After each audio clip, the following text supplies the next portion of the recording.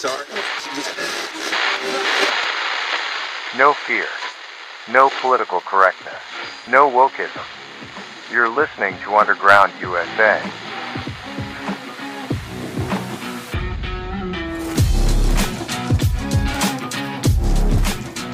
Thanks for downloading and listening. I'm Frank Salvato.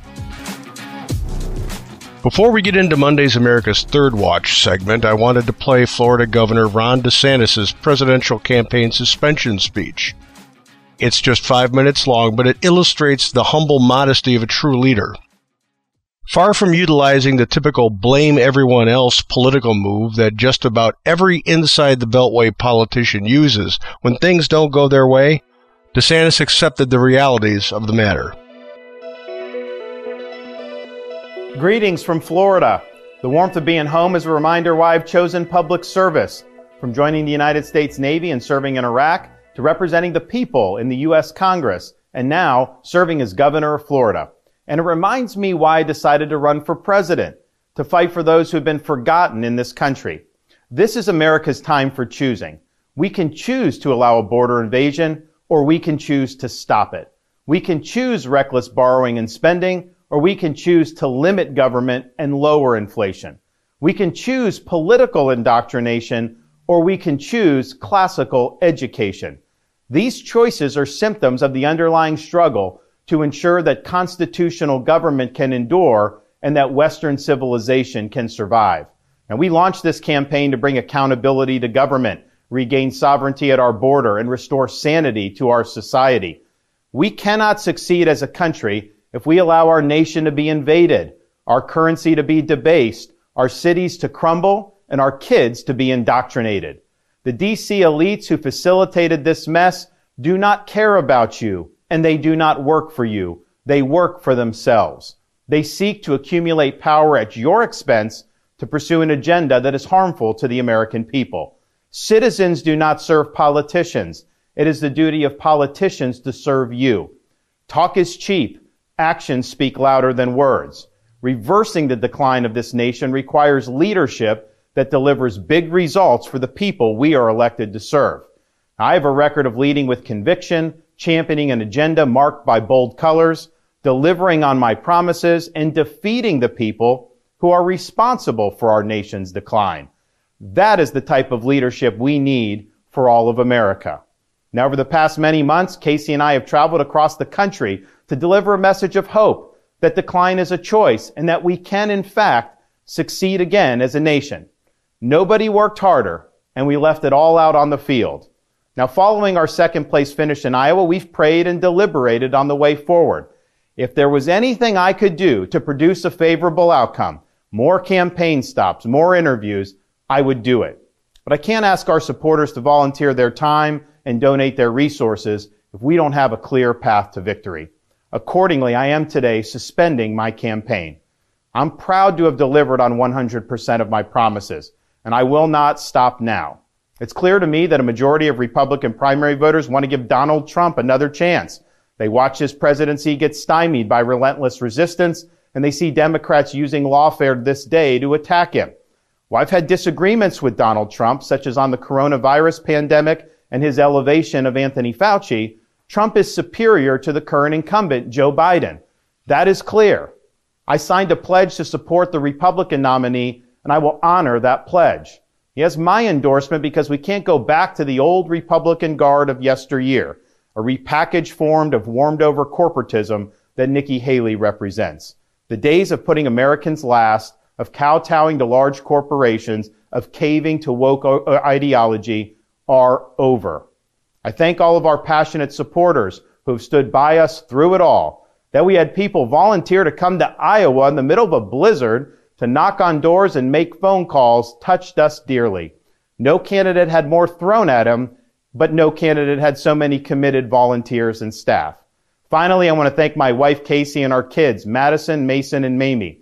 Casey's gone far above and beyond in her support for our campaign and for our cause. She's not only a great wife and mother, she's a great American who cares deeply about the future of the country that our kids will inherit. Our kids have seen and done a lot on the trail, from playing on the famed Field of Dreams baseball site in Iowa to making their first snowman in New Hampshire. They are one of the reasons we fight so hard for what we believe in. Winston Churchill once remarked that success is not final, failure is not fatal, it is the courage to continue that counts. While this campaign has ended, the mission continues. Down here in Florida, we will continue to show the country how to lead. Thank you, and God bless. It bears noting that his campaign suspension was followed immediately by an endorsement of what can now only be seen as the overwhelming favorite for the GOP, former President Donald Trump. Different from most political creatures, DeSantis didn't name-call or castigate. He outlined what he was fighting for and will be fighting for in the last 2 years of his governorship and beyond. And rather than personally attack former South Carolina Governor Nikki Haley, he simply pointed out the obvious facts about the timber and reality of her campaign, that she has outed herself as a corporatist and a deep state player, two qualities we do not need in a president at this period in history. Floridians know how devoted to individualism and freedom DeSantis is, so we supported him in his candidacy. And while the media likes to say that DeSantis' historical win in Florida for a second gubernatorial term was made possible by an endorsement by Donald Trump, that is about as far from the truth as can be. DeSantis won a landslide second term because he had fidelity to the people and to the Constitution. He won a historic re-election because he kept his promises and took the tough stands that most governors in the United States shied away from for fear of criticism. What the future might hold for Governor DeSantis is unknown, but I truly hope it isn't the last we hear of him in the public realm. Until then, we must all band together to beat back the scourge of Marxism that has made significant headway in our country, courtesy of the neo-fascist left's co-opting of the Democrat Party. We must cause a fissure between the far-left faction in that party and the real Democrats. It's the only way to save the Republic from the poison of globalism and the totalitarianism of the monsters at the World Economic Forum. We'll be right back with Monday's America's Third Watch segment right after this. You're listening to Underground USA. State Farm says they're a good neighbor. But would a good neighbor target 5-year-olds for conversations about sexual identity? State Farm did. For 6 months, they asked employees to donate guides to being transgender to public schools. Books aimed at making kindergartners question their identity. How do parents know where State Farm put these books? What's State Farm doing about it? Visit AskStateFarmWhy.com. Did you know that Yopon is the only tea plant indigenous to the United States? Hi, I'm CJ, the owner of Emerald Coast Tea Company. We have a line of Yopon teas and Yopon tea blends that will open your eyes to tea that is literally made in the USA. Check out our entire line of teas at www.emeraldcoastteacompany.com. Honey, this ain't your mama's tea. Bank of America wants to control how you live your life. They're building a system to track your carbon emissions and monitor your driving, coming after your Second Amendment rights, favoring certain home buyers based on their race. Bank of America is using a social score system straight out of China's playbook. Bank of America is obsessed with trying to control your life. What will they do next? Bank of America. Their lies start with their name. News, insight, passion. AM 930, The Answer.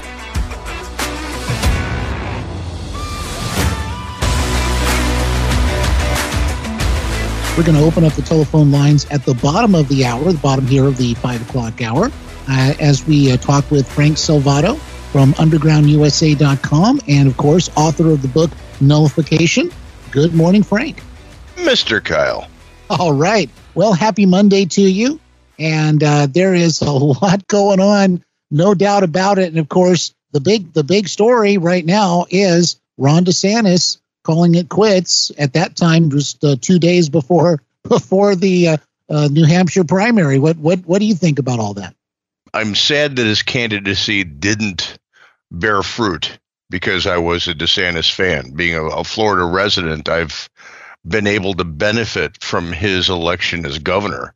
He's a fantastic head of state for the state of Florida. He navigated us through COVID.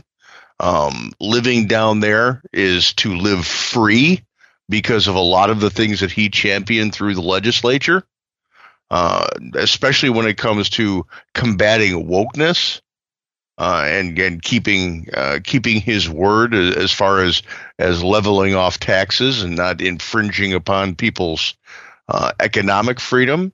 Health freedom is another one, especially through COVID, but just basically all the time.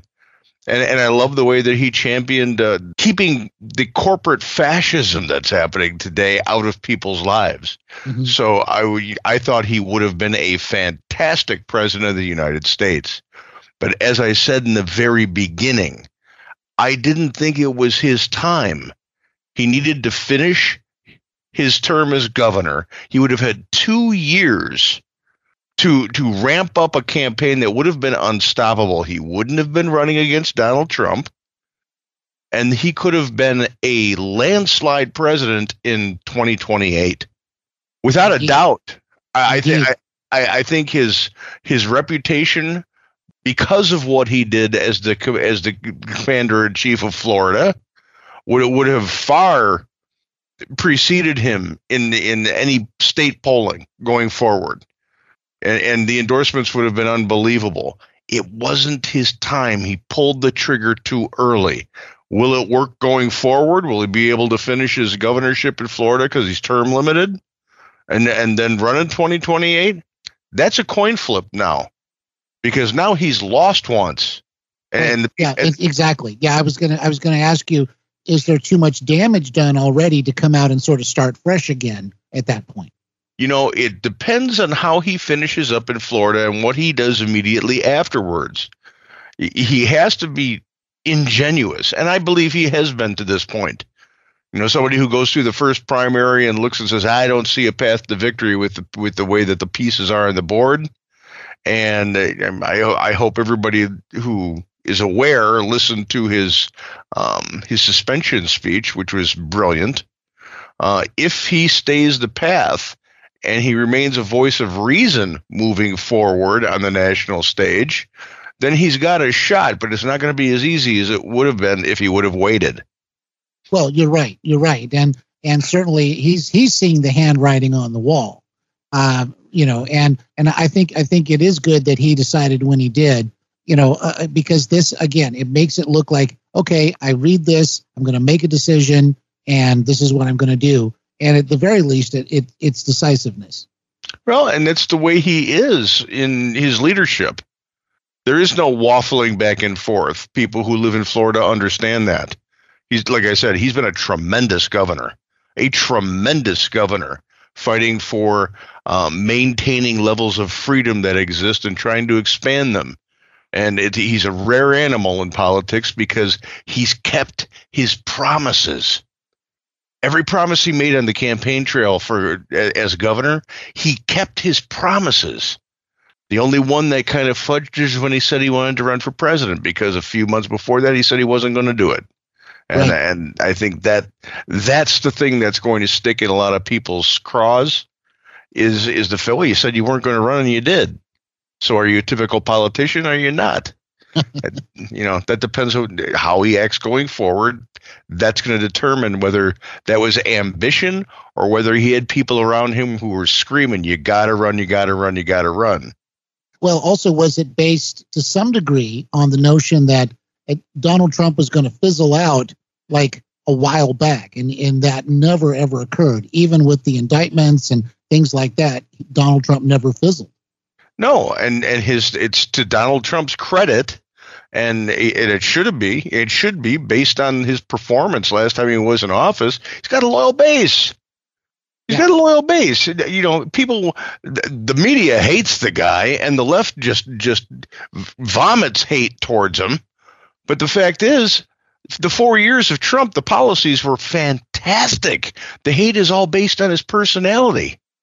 Oh yeah, big time.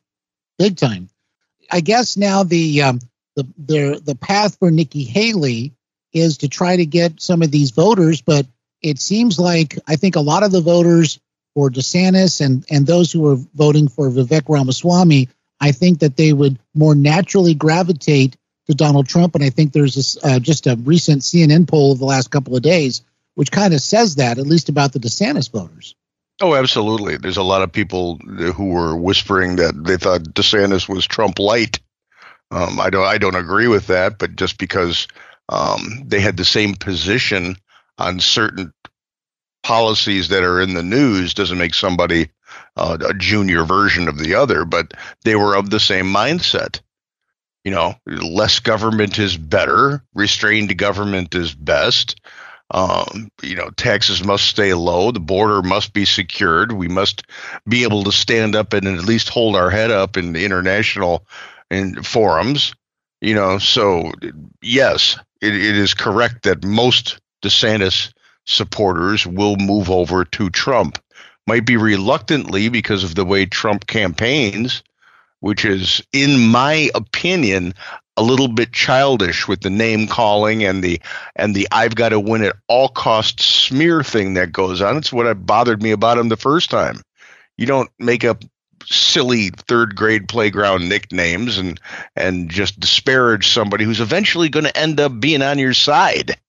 Well, right. You know, in 2016, it was, for lack of a better expression, it was sort of unheard of, or it was, I don't want to say fresh, but it was sort of a new thing coming with these nicknames and that kind of stuff. And that worked for him because he was much more of an outsider at that point.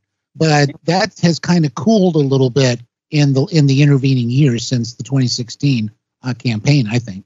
Yeah, I live by Ronald Reagan's 11th commandment, which was actually started by somebody else out in California, whose name I can't recall off the top of my head, but it's the truth. You don't besmirch, you don't attack other Republicans personally when you're running against them in the primaries, because it allows the damage of people on your side for after the primaries. You know, that's why it's okay to do opposition research, but be careful how you use it in the primaries, because you're giving your homework to the opposition and the general. Yeah, exactly. You know, exactly. That said, Trump is going to be our guy. It's not going to be Nikki Haley. I think before her candidacy, before she got out there on the campaign trail, there were some thoughts about people, and I'll admit to it. I'm just as guilty of it as a lot of other people. She appeared to be somebody who would be excellent as a candidate, because there were certain things the Democrats couldn't attack her on. But since she's exposed herself as an establishment insider, and as the usual suspects with the deep pockets got behind her, she's outed herself as an inside the Beltway deep stater, you know, and a corporatist. And, you know, as far as the private sector support, I get that, but I don't believe the corporation should be running the show. We need people who are good diplomats and good leaders to run the show in Washington, D.C., as far as government is concerned. She brings politics back into the job description, and it's not supposed to be there. We're supposed to be trying to get away from politics ruling the government. They are two separate things. We've been conditioned to believe that when someone says politics, it's the elected official. And this is the elected class's fault. Politics is supposed to be separate from government. That's why the direct election of senators in the Wilsonian amendment to the Constitution is just damaging to our republic. Because the senators' sole priority was supposed to be to watch out for the states, not any political party. And with the direct election, they've turned into political animals where that's supposed to be sequestered to the House. So with the fact that she's a deep stater, you know, she damaged herself with me. I wouldn't vote for her. Mm-hmm. As a matter, I was saying this to some very learned political types yesterday. if it comes down to Haley versus Biden, I've got to give some serious consideration to Kennedy just because he wants to dismantle the deep state. Well, James Carville himself, I don't think I can repeat exactly what he said, but he talked about a third party getting a lot of votes, he said. He can look into that crystal ball a little bit because he has a lot of experience, obviously. But yeah, this are the kinds of things that can turn elections one way or the other for that very reason. Yeah. You bet, because and this is just Kennedy's thought process, and I'm not really deep into Kennedy tactical thing here, but it is something that is obvious. He's not running to win the popular election. He's running to win the Electoral College. It takes 271 to get in, and his idea is to throw this election to the House of Representatives by making it impossible for either Biden or Trump to hit 271. Interesting. Very interesting indeed. Yeah, because, can you imagine that day? It's, with the constitutional illiteracy that is rampant through the media, it would be like China invading on California's coast. They're not going to understand that that's the way the Constitution says elections go if you can't hit 271. Yeah, and then somebody will say, they've stolen our democracy. We will officially have a president that actually doesn't like the deep state, and that will be the insurrection. No kidding. Well, Frank Salvato, you were telling me earlier about what was going on in Davos, and for just to sort of set the stage here, one of the things that was talked about at Davos, as they often do, is trying to implement a global carbon tax to deal with climate change. But you were telling me that there's a movement afoot to try to defund anything that we would ever do to send to Davos. Yeah, first to the World Economic Forum. First, the World Economic Forum is a private club of rich people who are trying to make themselves relevant around the globe in a governmental sort of way. They're not a government entity. It's like giving power globally to Weekend at Bernie's. They don't have the authority to make policy like this. They're just a bunch of people who made a better widget, got rich off doing it, and somehow believe that they're intellectually capable of leading the world. You may make a great garage door, but I don't want you making international policy for me. So we want a tax. We're going to get a tax on this. Shut up. Just shut up. Go back and run your corporations and be good free market capitalists and stop pretending you're an evil Bond villain. Yeah, well, it almost goes back to this old timey notion, right? And hundreds of years ago even, but the nobility needs to rule, basically, and they've kind of become this new nobility, for lack of a better term. Well, they're the 21st century's robber barons. Mm-hmm. That's what they are. They believe that just because they're rich, people have to do what they say. Screw you. That's not the way the free market or the free world works. If you're successful, God bless you, man. God bless you. I'm glad you're successful. You want to have an impact on society. Be philanthropic. But don't tell me I've got to listen to what you have to say as far as what I can and what I can't do.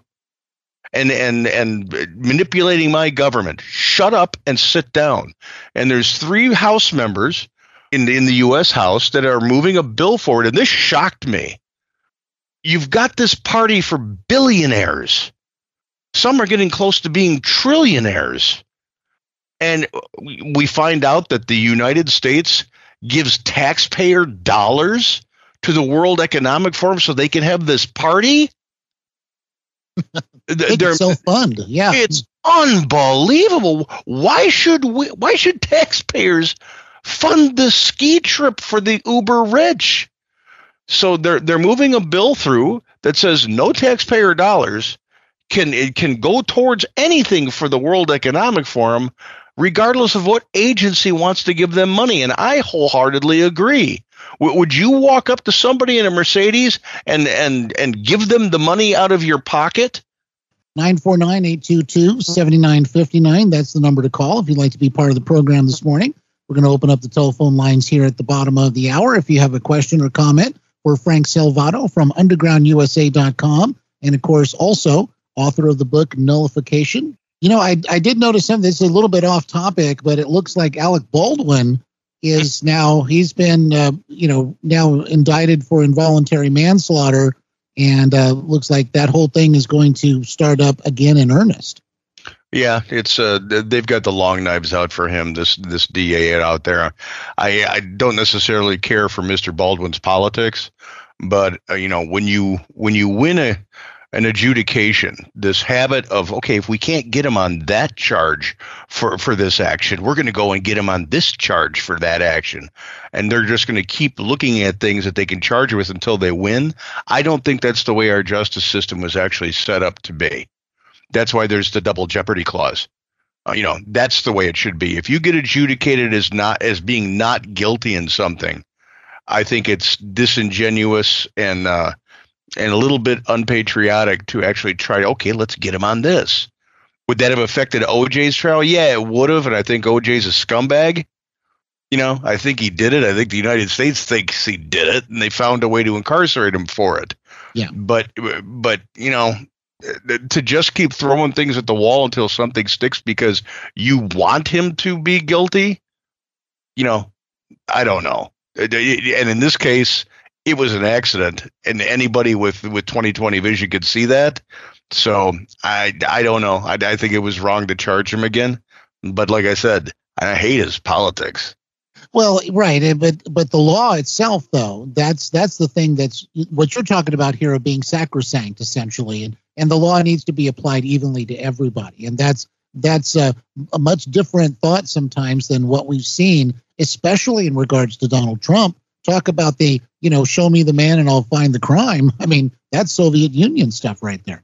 Yeah, and this is what I mean by having fidelity to the Constitution as rule of law.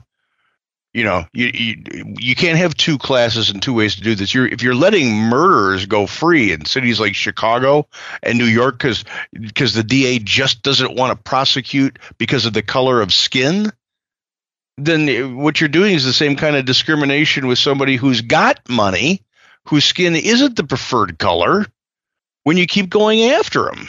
That's racist too. That's being biased. And a district attorney, although they're supposed to prosecute, they're also supposed to listen to the adjudication that comes from the bench.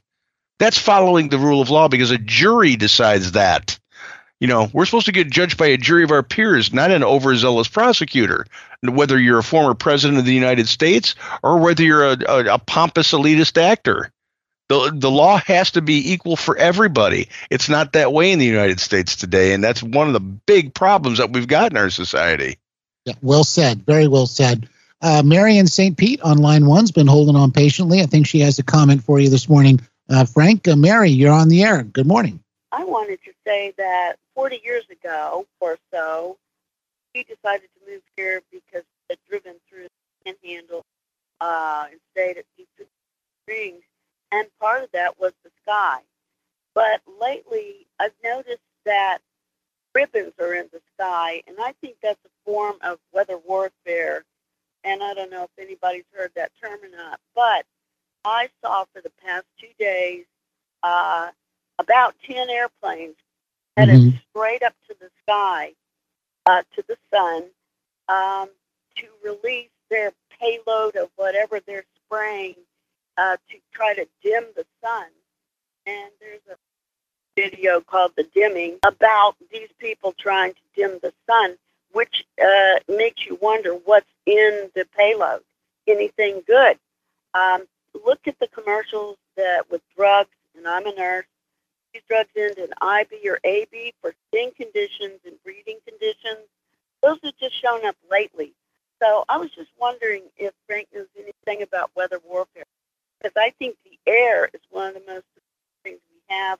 New Hampshire Bill 1700 has actually been introduced to their House to try to stop geoengineering of the weather. Okay, good question. Thanks, Mary in St. Pete. Frank, what do you think about that? The Pentagon and the government's desire to be able to use weather as a military tool that's already established. That goes all the way back past World War II.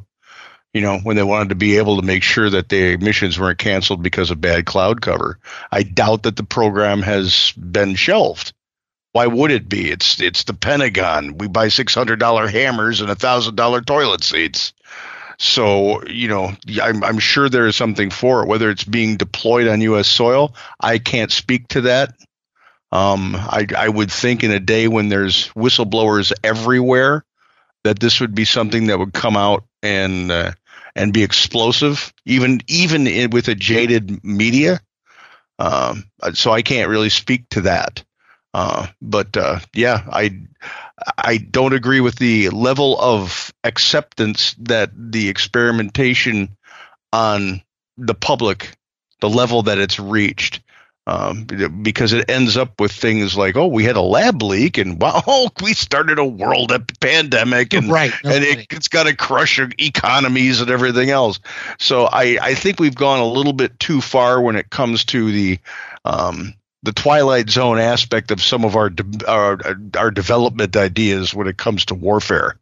But to answer Mary's question, I don't.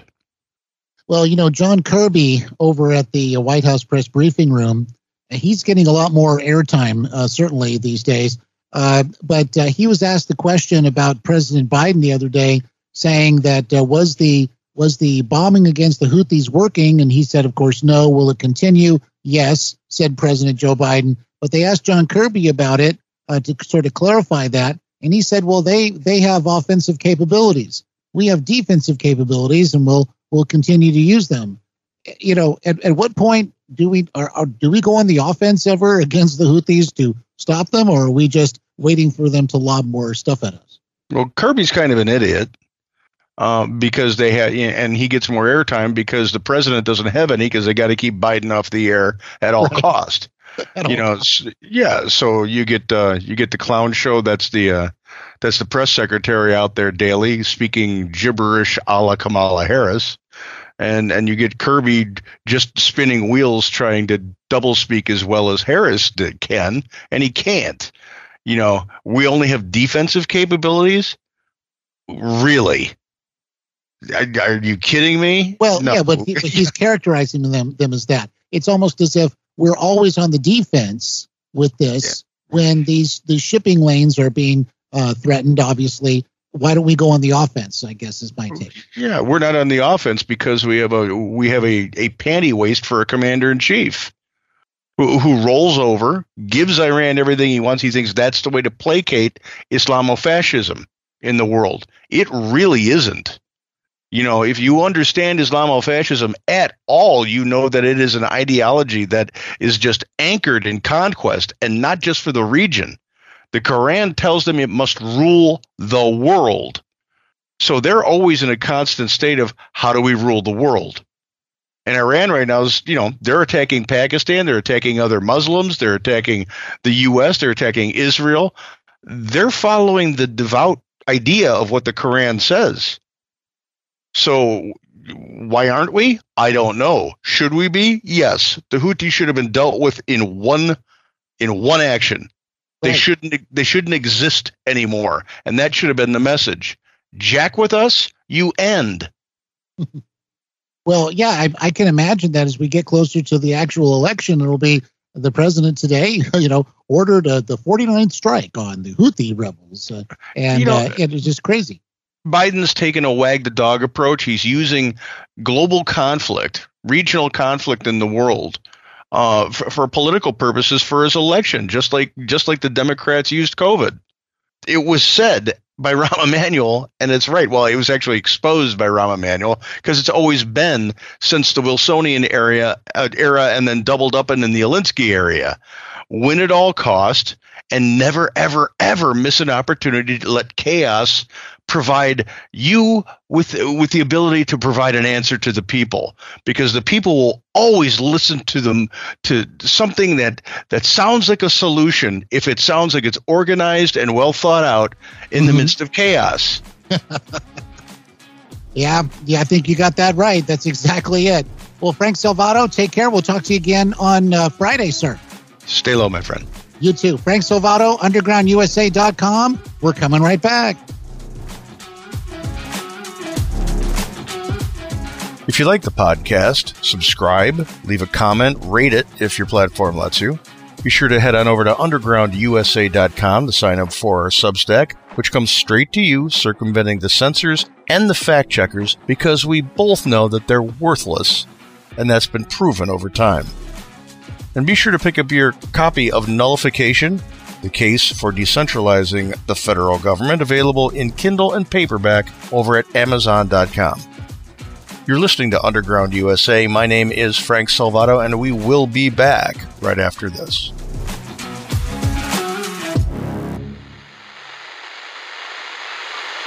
This podcast is a production of the Compass Point Group.